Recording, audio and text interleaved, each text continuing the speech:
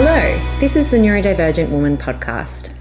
I'm Monique Mitchelson and I'm a clinical psychologist. And I'm Michelle Livok and I'm a clinical neuropsychologist. This is a podcast where we centre and showcase neurodivergent women from all walks of life. Covering autism to ADHD and everything in between, we aim to educate and inspire women who think differently. Today, Monique and I will be discussing the overlap between being a neurodivergent woman and trauma. So when we think about trauma, often people think about what we call the big T traumas.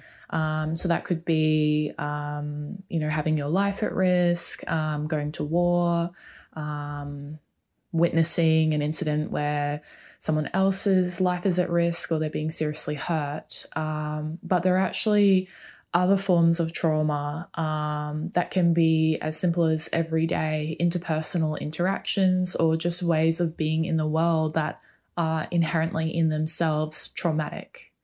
And before I go on to talk about that, I'll just backpedal a bit. So trauma is when you have an experience that is too overwhelming for you at the time and you're not able to integrate the experience. And so the experience is not able to be processed by your brain and your body, and that experience becomes stuck in the brain and the body. Monique, can you explain a little bit about what you mean by not able to integrate the experience? So one way of explaining it would be that the brain has a normal way of processing our everyday experiences that we go through. So it will form memories of certain experiences, and at night, when we have our REM sleep, our brain goes through and processes and puts away those experiences into our long-term memory storage. And they then are experiences that we've fully processed emotionally and cognitively, and they no longer bother us.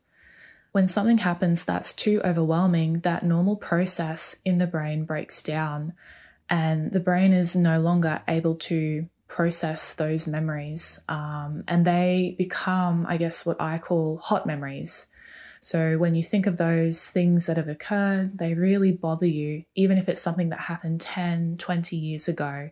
They're things that if there's a trigger in the now, similar to that memory that hasn't been processed properly, it all comes up for the person. And those sights, smells, sounds, feelings, thoughts that they had in that original situation come up for them and can overwhelm them. So would it be like if someone had an experience that was, maybe something happened in high school or something in their childhood, and then they're sort of, much older, and whenever they think about that experience, even as an adult, they still get teary or emotional or feel really angry.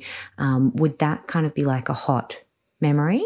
Yeah, that's correct. Or they might have really negative thoughts or beliefs, like really blame themselves for the situation when logically it wasn't their fault or there was nothing they could have done about the situation. So when you're in a hot memory and it's being re-triggered for you, it is very hard for the logic to fully sink in, because the amygdala in the brain, which is that emotional center of the brain, is sort of overreacting and very sensitive in that situation. And it's hard for the higher order sort of executive functional parts of the brain to come in, because the brain is in that trauma state. So is it sort of like if you have an experience that is too much for your brain to process in that moment, and then it doesn't go through that, process of being processed when you sleep and sort of either forgotten about or stored away in long-term memory, is it almost like that experience is sort of floating around, just kind of infecting the rest of your brain? It's sort of just sitting there, but it doesn't really have a place to go. It sort of it's not integrated with what we would consider our narrative or our story or whatever that might be. Yeah, like our beliefs and where we're at in the now, basically. It's this information that hasn't been integrated. And often there is a level of, I guess, a bit of dissociation that's preventing it from being integrated as well. And what that means is that the brain and the body feel like they're in that fight or flight reaction, even if there is no danger present in the now, because the body and the mind are stuck in the past and they're stuck in that trauma time. Yeah, I think it's really interesting there that you're flagging that when something's a hot memory, it's not just the emotional intensity that comes up with that. It can also be really unhelpful beliefs or thought systems that are around that. And I wonder, do you often find in your work, Monique, that for people finding meaning in what happened and integrating that into their kind of more holistic sense of self and why that thing they experience that thing, what that thing means, can be part of, managing or working through or processing that more cognitive side of things? Yeah, absolutely. Because when trauma isn't processed, we aren't able to make sense of what's happened. So it's really that process of making sense. And sometimes when things have happened to people who are neurodivergent, but they don't know that they're neurodivergent, it's very hard for them to process different traumatic experiences they might have had, whether it's at school or friendships and relationships or in the workplace, because they don't actually have that piece of information that's helping them to make sense of why that experience might have happened for them, and that it's not actually their fault, and that they were doing the best they could at the time because they're neurodivergent, and that they may have gone through certain traumatic experiences because of being neurodivergent and being different. When that key piece of information is missing, a person is more likely to be stuck and not able to process trauma. So you were giving us some examples before, Monique, around what like big T traumas might look like. So those kind of big events that we, would generally conceptualize as, oh, that's a trauma. What are some examples of what little T traumas might look like? So that could look like someone in primary school getting up in front of the class and freezing and not being able to do their presentation. And having everyone laugh at them or something. Or receiving a negative comment from a teacher or the other children, like being bullied. In families, it can be sometimes being criticized for something that you can't help, such as being too loud, or not being able to do X, Y, Z like your other siblings can or other family members can. That's a great example. And I wonder, again, going back to that concept that we touch on so frequently, that sort of person-environment fit, I feel like sometimes, if the way you operate is sort of not consistent with the family culture, so to speak, you just kind of do things a bit differently, that feeling of either explicitly or implicitly being told, or no, how you do things isn't really right. Or, that example you gave, Monique, around, oh, you need to be quieter. Or the opposite, why are you so quiet? Why don't you talk to this person? That feeling of, a mismatch in the family culture. And I wonder in high school, would those sort of little T traumas maybe look like things like, repeated social rejection, even if it's not, outward bullying per se, that feeling of nobody understanding you, passing comments about things, having those kind of repeated experiences of not fitting in. Absolutely. I think that feeling of exclusion or not belonging, or making different, I guess, neurotypical social mistakes, and then experiencing being punished for those in different ways. Yeah, certainly. And in the workplace, I guess it's sort of much of the same, right? Those sort of experiences that you can't really quite put your finger on, but you're like, I left that interaction feeling crap. And I'm not exactly sure why, but that didn't feel good. Yeah, absolutely.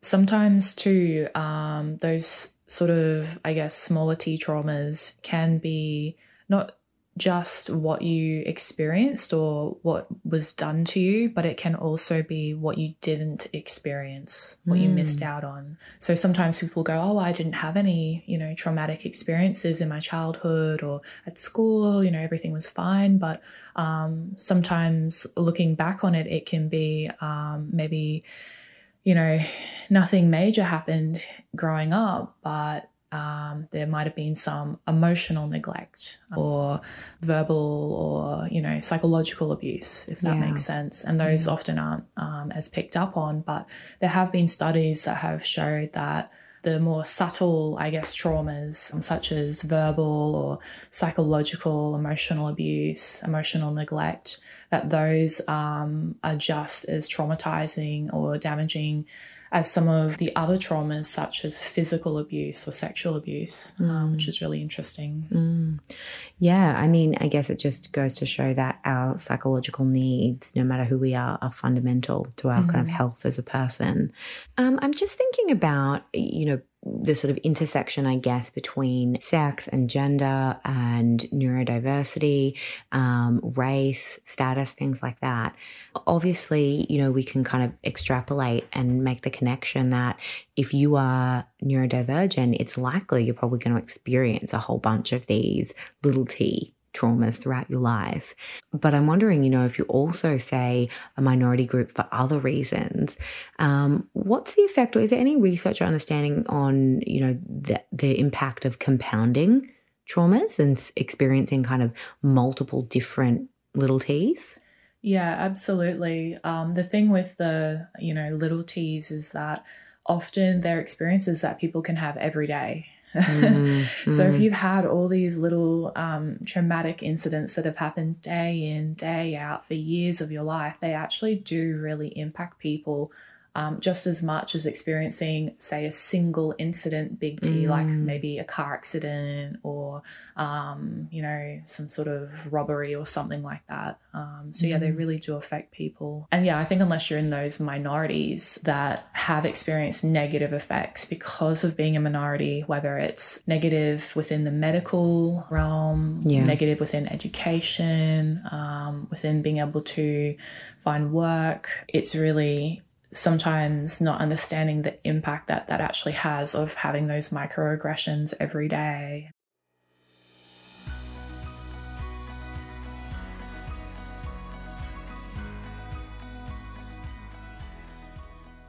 So I'm wondering, you talked earlier about if there's kind of an event or a trauma that the brain finds too overwhelming or too big in that moment in time to process, that then that can sort of become a hot memory.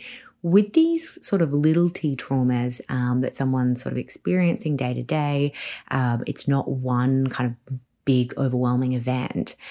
How does that look different in the brain, and how is that sort of processed differently? So normally if someone has experienced a lot of little t traumas, that can result in something called complex trauma or complex PTSD.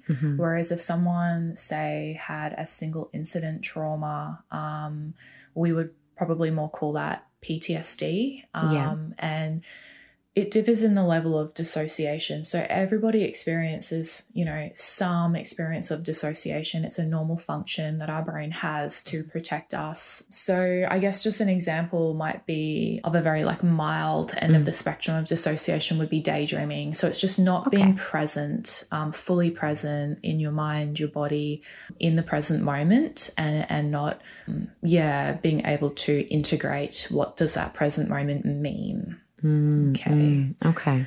So the simplest form of dissociation would be just that daydreaming. So you're in class and you just daydreaming off in your head. You're not really present in class, paying attention. And then right through to, say, if you're an athlete and you're focused on your competition, everything else fades into the background and you're just focused on that one thing. There is a level of, performance dissociation in that. Then we might have an emergency situation that someone is in where there's, again, some level of dissociation, but they're able to be present, right through to that single incident PTSD. And then further along the spectrum, there's that more complex trauma where there is more levels of dissociation right through to other dissociative, I guess, disorders. Yeah.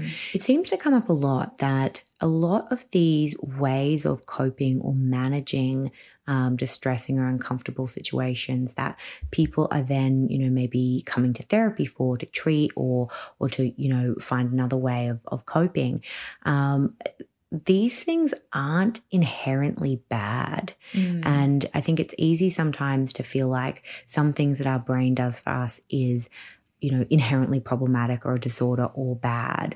But basically every single function or coping strategy or, thing that we do in our lives has served a purpose at one point. And I love, Monique, that you were sort of explaining there, that we all dissociate and sometimes it can be incredibly adaptive and helpful. And it's really just around thinking, is this strategy actually helping me at the moment and helping me to function or helping me to exist in the way that I want to? Or is it making my life harder in some way? Yeah. And in some situations, say a person is still living in a situation where, they're not safe, they might need to keep that function going. But it's when the danger is over and it's past that you no longer need, those ways of protecting yourself.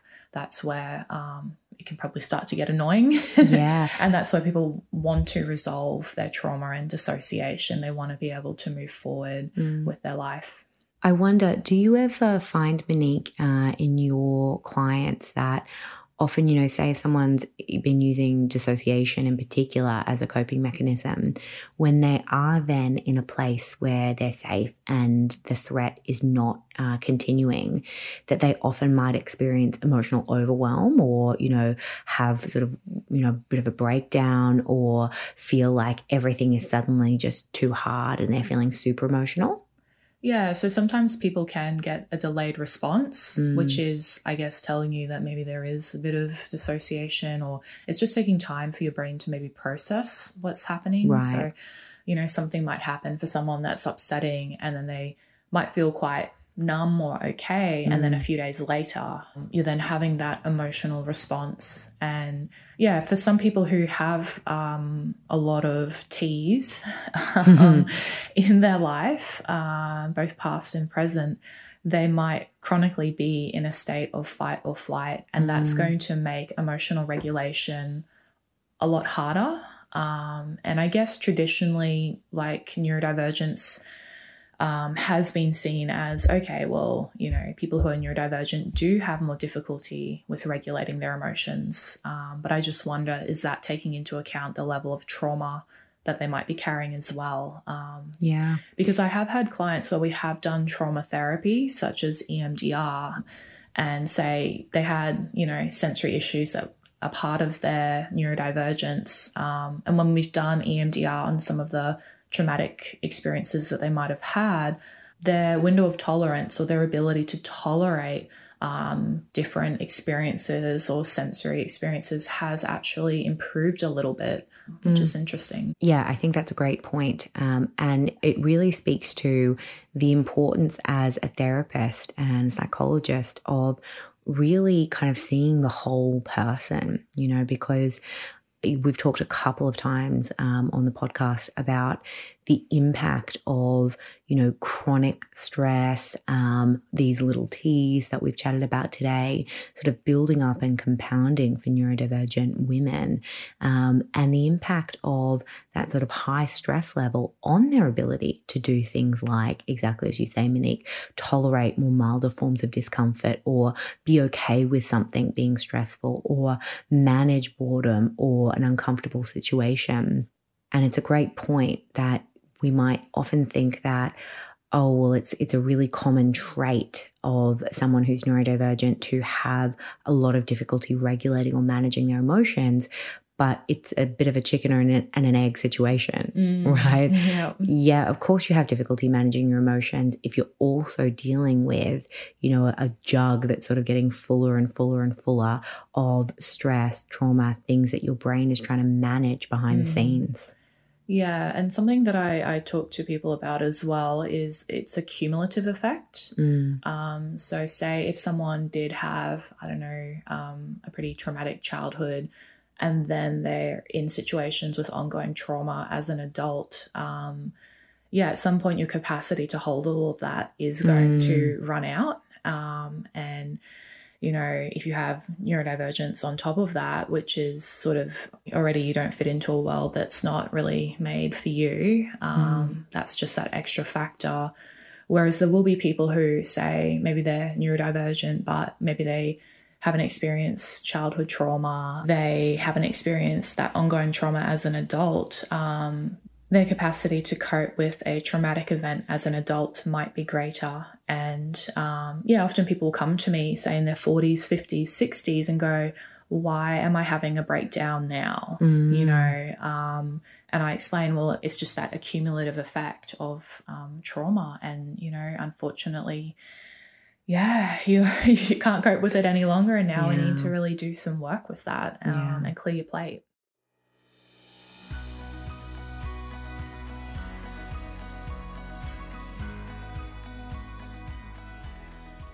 So, Monique, can you talk us through what your process would be for treating trauma? So I go through a 3-phase trauma treatment protocol. Phase 1 is really getting a history and an idea of what's going on for that person, what's happened for them, and doing some stabilization work. So that's really resourcing the person up with a lot of education, and looking at certain therapy strategies to help them regulate and cope with their life in the now. So that might involve some CBT or mindfulness, acceptance and commitment therapy, grounding strategies. CBT, not to be confused with CBD. Yeah. Cognitive behavior therapy. Yeah. Good clarification there. So just teaching people lots of strategies around managing, say, anxiety, panic attacks, sleep, where the symptoms of trauma are affecting their everyday life. Phase 2 is when the person feels stable enough, it's the right time to start to process some of the traumatic incidents. So the type of therapy that I mainly use for trauma processing is EMDR therapy, which stands for Eye Movement Desensitization and Reprocessing Therapy.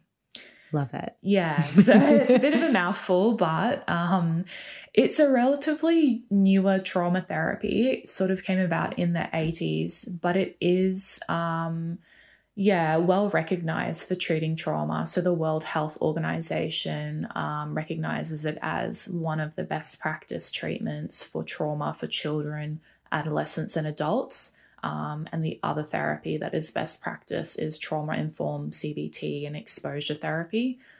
For me personally, I find that for people who are neurodivergent, EMDR probably is a bit more tolerable than straight-up exposure therapy. Straight-up exposure therapy involves scripting out exactly in detail what's happened, going through it over and over and over for hours every day. So it's quite intense. And again, this is just my personal experience, but I've noticed that when I'm working with people who are neurodivergent, often they do have a smaller window of tolerance, and keeping them in that window of their nervous system being able to tolerate the therapy can be more challenging. And you need to be in that window where your nervous system can kind of, I guess, be with the trauma and be with what happened in the past, but also be grounded in the present and be within the window of what you can tolerate.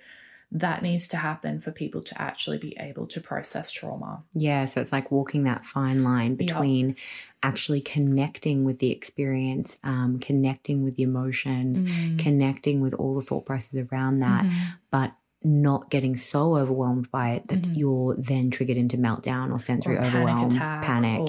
Yeah. So like if you're too chill and you're not actually connecting with the traumatic material, you're cheating. Or you go into dissociation, then trauma processing is going to happen. And that's what that phase 1 resourcing is about, is strengthening your window of what your mind and your body can tolerate, what your nervous system can tolerate. So the EMDR normally is, in my opinion, a bit more tolerable because at the same time as you're going, thinking about, certain aspects of that experience, we're doing eye movements, or for a lot of my neurodivergent clients, often they prefer using buzzers.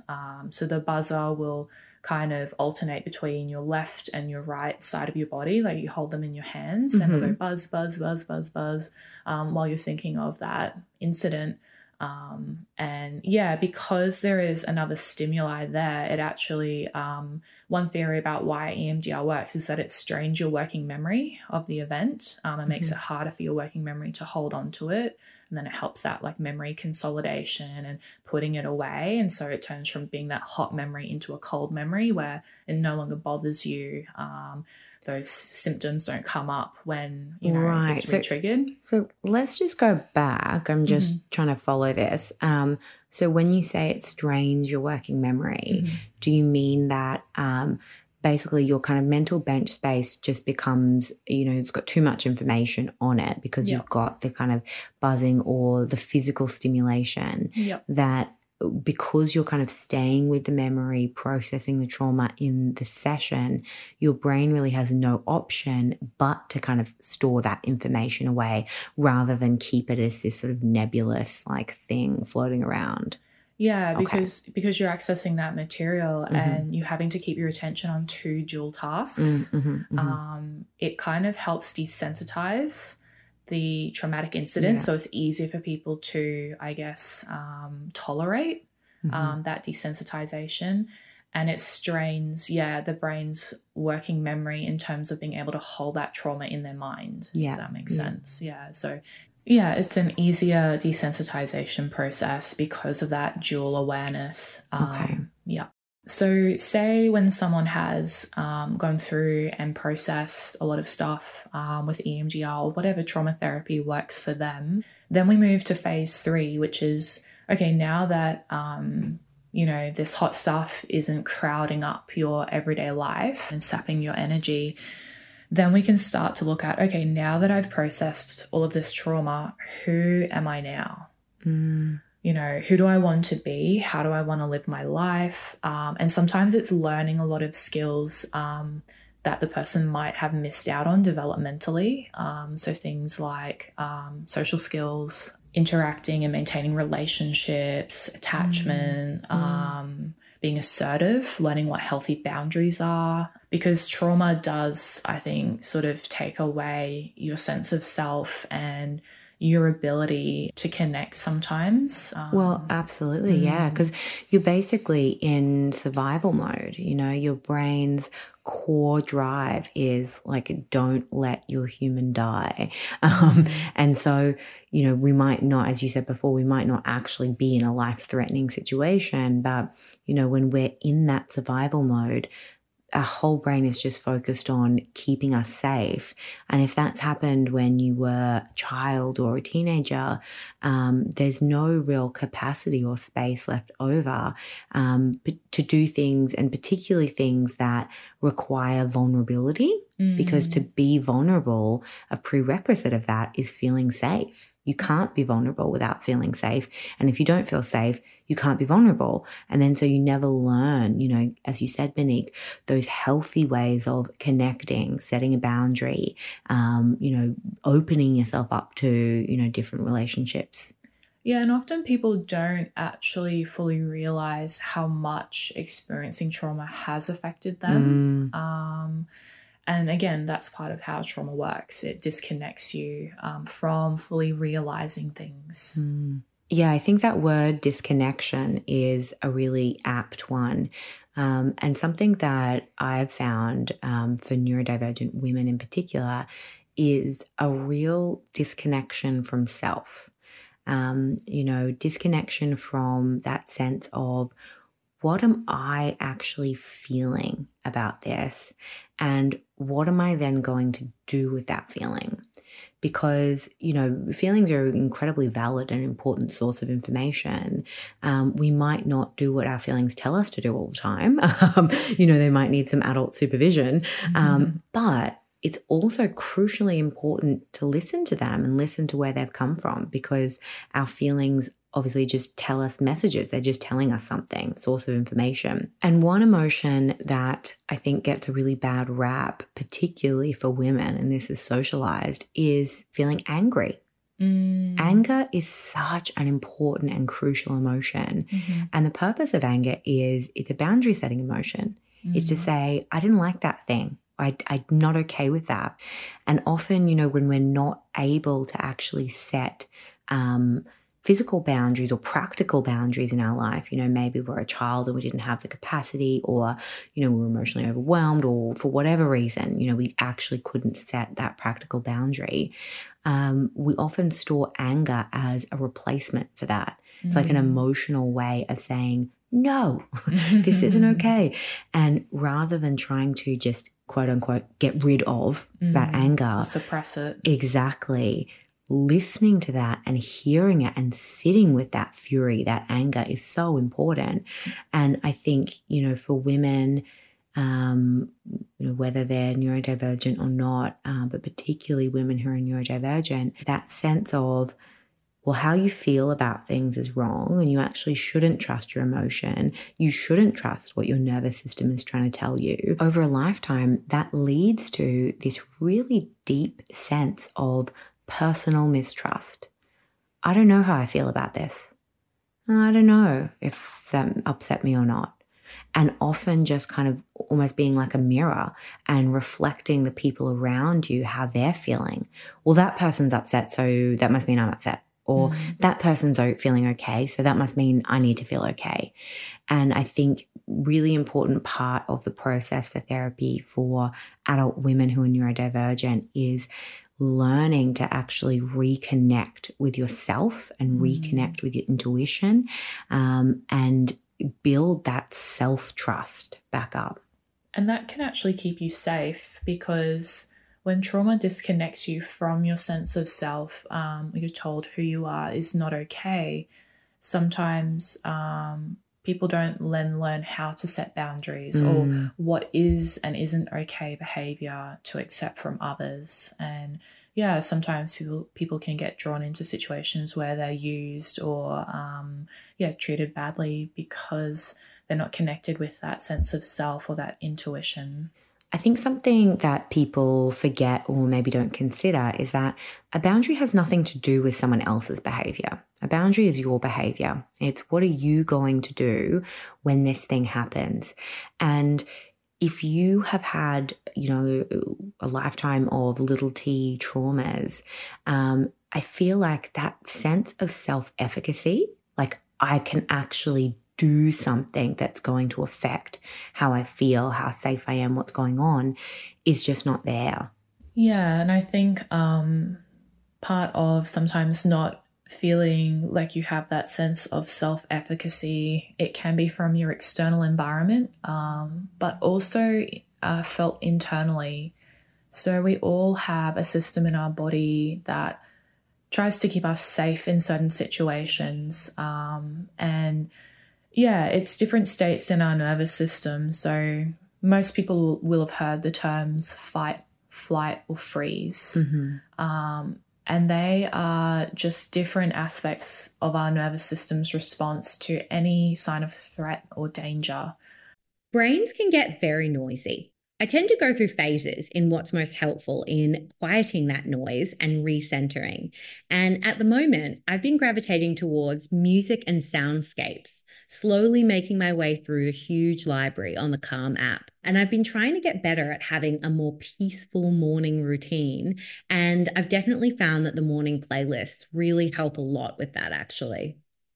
Yeah, I think most people think of meditation as the only way we can ground ourselves and quiet our brain, but sound and music are actually so helpful. What's really cool about the music and sound library on Calm is the variety. They've got playlists for times of the day and certain moods, soundscapes, and even alpha wave and bilateral stimulation tracks, which can be incredibly effective at helping you to emotionally regulate and getting your brain in a sleep-ready state. For sure. My favorites at the moment are the Disney soundscapes. So they've got things like An Evening in Jasmine's Garden, Merida's Mystical Scottish Forest, as well as other ones that you'd expect, like rolling thunderstorms and the like. The Calm app puts the tools that you need to feel better in your back pocket. If you go to calm.com/neuro, you'll get a special offer of 40% off a Calm premium subscription. And new content is added every week. For listeners of the show, Calm is offering an exclusive offer of 40% off a Calm premium subscription at calm.com/neuro. Go to calm.com/neuro for 40% off unlimited access to Calm's entire library. That's calm.com/neuro. So, yeah, we have 4 states of being in our nervous system. So, one way, I guess, that I might use it as an example of this is, say, if you are a deer, okay? Love that for me. Yeah, Bambi. So, yeah, say you're a deer, you're with your herd, you feel safe within yourself, you feel safe within your environment. That's when your body is in a state of what we call social engagement. And when you're in social engagement, you're feeling relaxed, you're feeling like you want to interact with the other animals or other people. It's easier to pick up on social cues. And it's easier to be in contact with that sense of being in a community and compassion for others. And so when, say, a predator approaches that herd, so say like a lion, okay, your nervous system will react to that sense of danger or threat and put you into fight or flight. Okay. So when you're in fight or flight, normally what happens is if you were that little deer, first you would try and run away from the lion, get out of that situation. So, you know, your heart would pound, you'd start sweating, all of the blood in your body would mobilize to your muscles to give you that strength and energy to get out of that situation.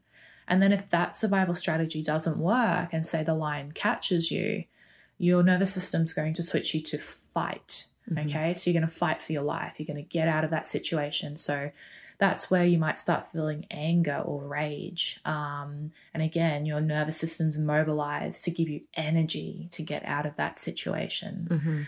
And then if fight or flight hasn't worked and the lion still has you, our nervous system goes into a state of collapse or freeze. And that's actually designed to protect us from that traumatic experience of being, I guess, eaten alive by a lion. Okay? Terrifying. Yeah, that would be.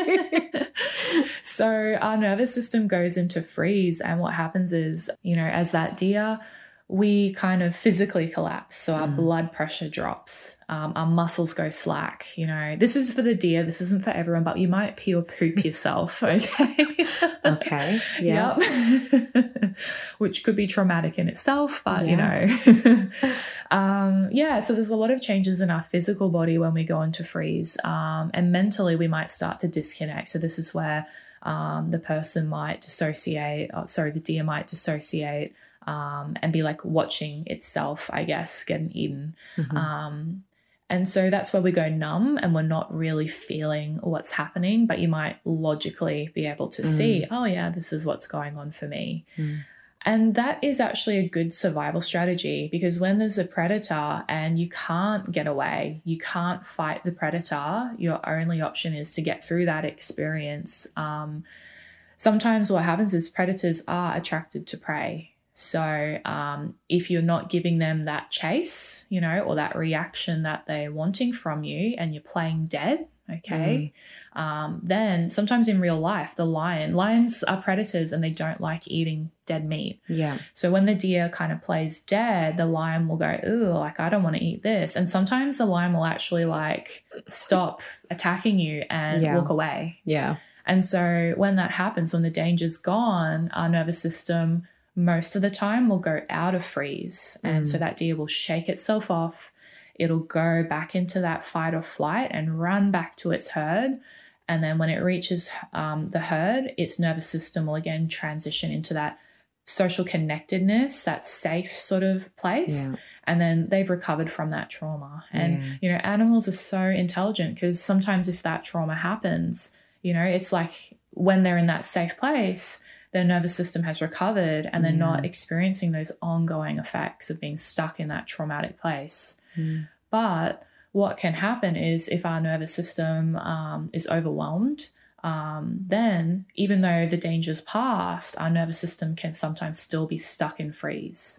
Or it can alternate between fight and flight and freeze, but it's not really going back into that state of social engagement anymore. And that's where we need maybe some help, like some sort of trauma treatment, to get back into that state of social engagement or other ways of regulating the nervous system. Yeah, and it strikes me that someone who's experiencing like chronic little t trauma is probably going to be more likely to be stuck in those states of fight, flight, and freeze chronically, because it's almost that sense of, well, no, there is no safety. I don't feel safe in myself and in my environment. And particularly, you know, as human beings, we are social creatures, you know, where safety is in the herd, so to speak. And, you know, for people who are neurodivergent, often getting that repetitive social rejection cues can make it really difficult to feel regulated and safe in a social setting. Just one of the things you were saying before there too, you were saying that, you know, in the fight response as human beings, that's often when we get that emotion of anger or aggression. Would you say that, you know, the flight response is more when we feel anxious or panicked, and the freeze response, the feelings around that might be, you know, depression, apathy, you know, fatigue, hopeless, absolutely. all of that? There's nothing I can do.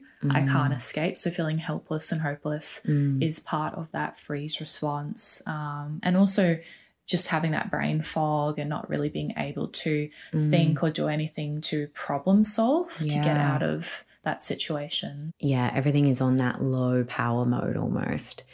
And it seems like that's kind of logical in the sense of why someone in a freeze mode might experience dissociation, because those kind of areas of the brain that aren't essential to survival are sort of shutting down, you know, functions associated with memory, attention regulation, that type of thing. Yeah, it's going into power save mode because, like, if you are in a situation where you're exposed to T traumas every day. So for some people that could be a domestic violence situation even. It doesn't make sense to go into that fight or flight response all the time, because that's like a massive outpouring of energy for the body. And, you know, people are normally quite exhausted after being in that sort of mode, I guess. So, yeah, that power saver mode really is going into freeze and conserving your energy and dissociating from what's going on.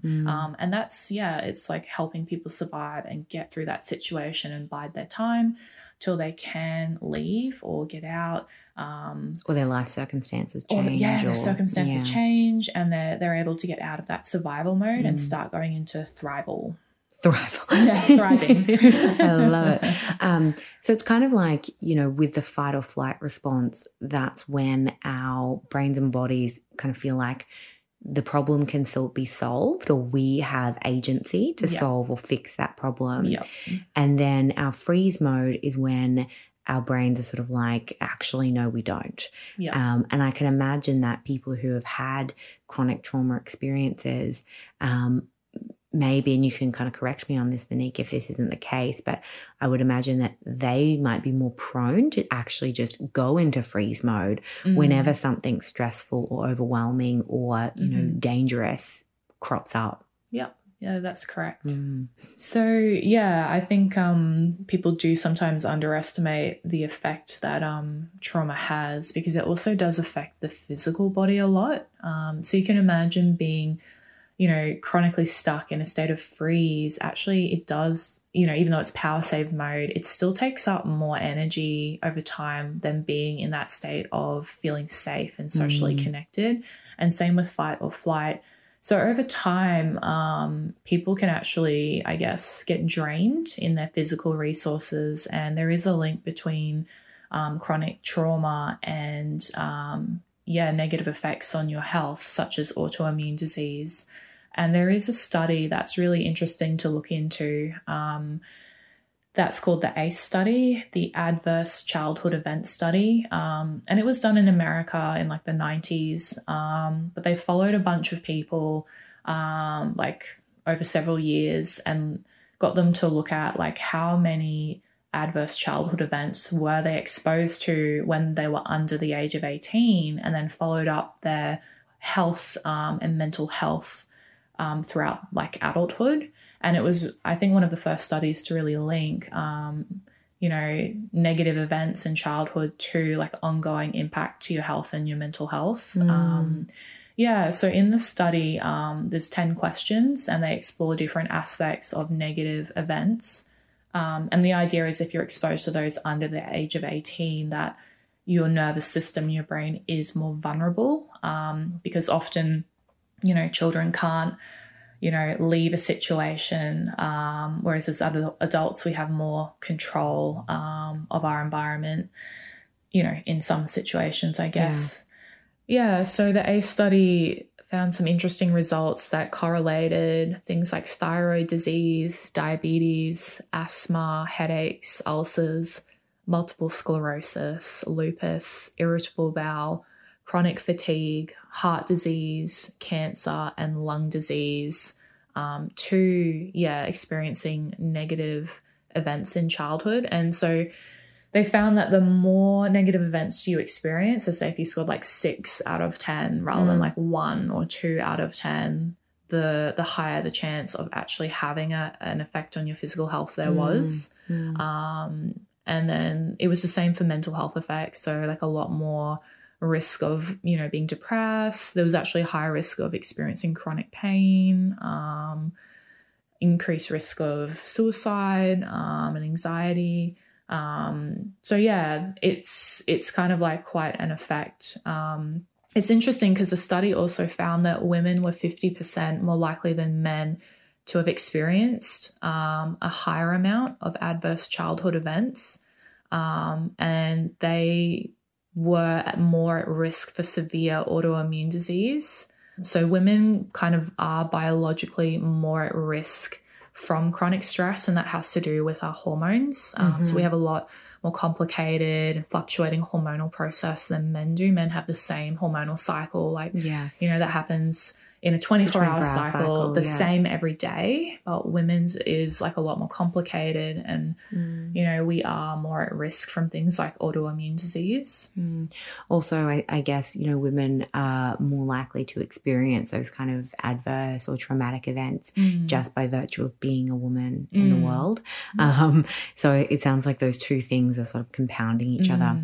Absolutely. So it's not all doom and gloom though, because they did find in a later study that if you had positive childhood experiences, that somewhat like helped to mitigate the effects of also having the negative childhood experiences. So some of the positive childhood experiences were in the study being able to feeling like you were able to talk to your family about your feelings, feeling like your family stood by you during difficult times, enjoying participating in community traditions, feeling a sense of belonging in high school, feeling supported by friends, feeling safe and protected by an adult in your home, and having at least 2 non-parent adults who took a genuine interest in you, such as like a relative or maybe like a sports coach or something like that. Yeah. And I guess, for neurodivergent women, a lot of those things that you read out are not things that they have experienced, often quite the opposite. And so I wonder if, part of the sort of picture when it comes to neurodivergence, women and trauma is that neurodivergent women, not only are they maybe more likely to experience traumatic events and little t traumas, but they're also not getting that protective effect of experiencing positive community relationship, positive community building, feeling that kind of seen and liked and respected, which we know can protect against, opposite experiences. Yeah, those experiences help keep our nervous system in that safe and socially connected space and help us regulate ourselves. Yeah, absolutely. And even just having like the muscle memory almost of feeling that, it's really hard to put yourself in that space if you don't actually know what that would look like, right? And we see this, in people who maybe have, attachment issues or issues in, relationship building, things like that. And then they're adults and they're having relationship problems. And they might say, oh, I really want to be able to be open or vulnerable or to tolerate this feeling that my partner is coming to me with, but I just don't know how. Like I literally don't know how that would feel in my body because I've never felt that before. Yep, absolutely. Yeah, a lot of people will come to me in adulthood and some people, again, in their 40s, 50s, 60s, and they've never had an experience of feeling safe in their body. Yeah, that like felt That's experience. Huge. Yeah. Yeah.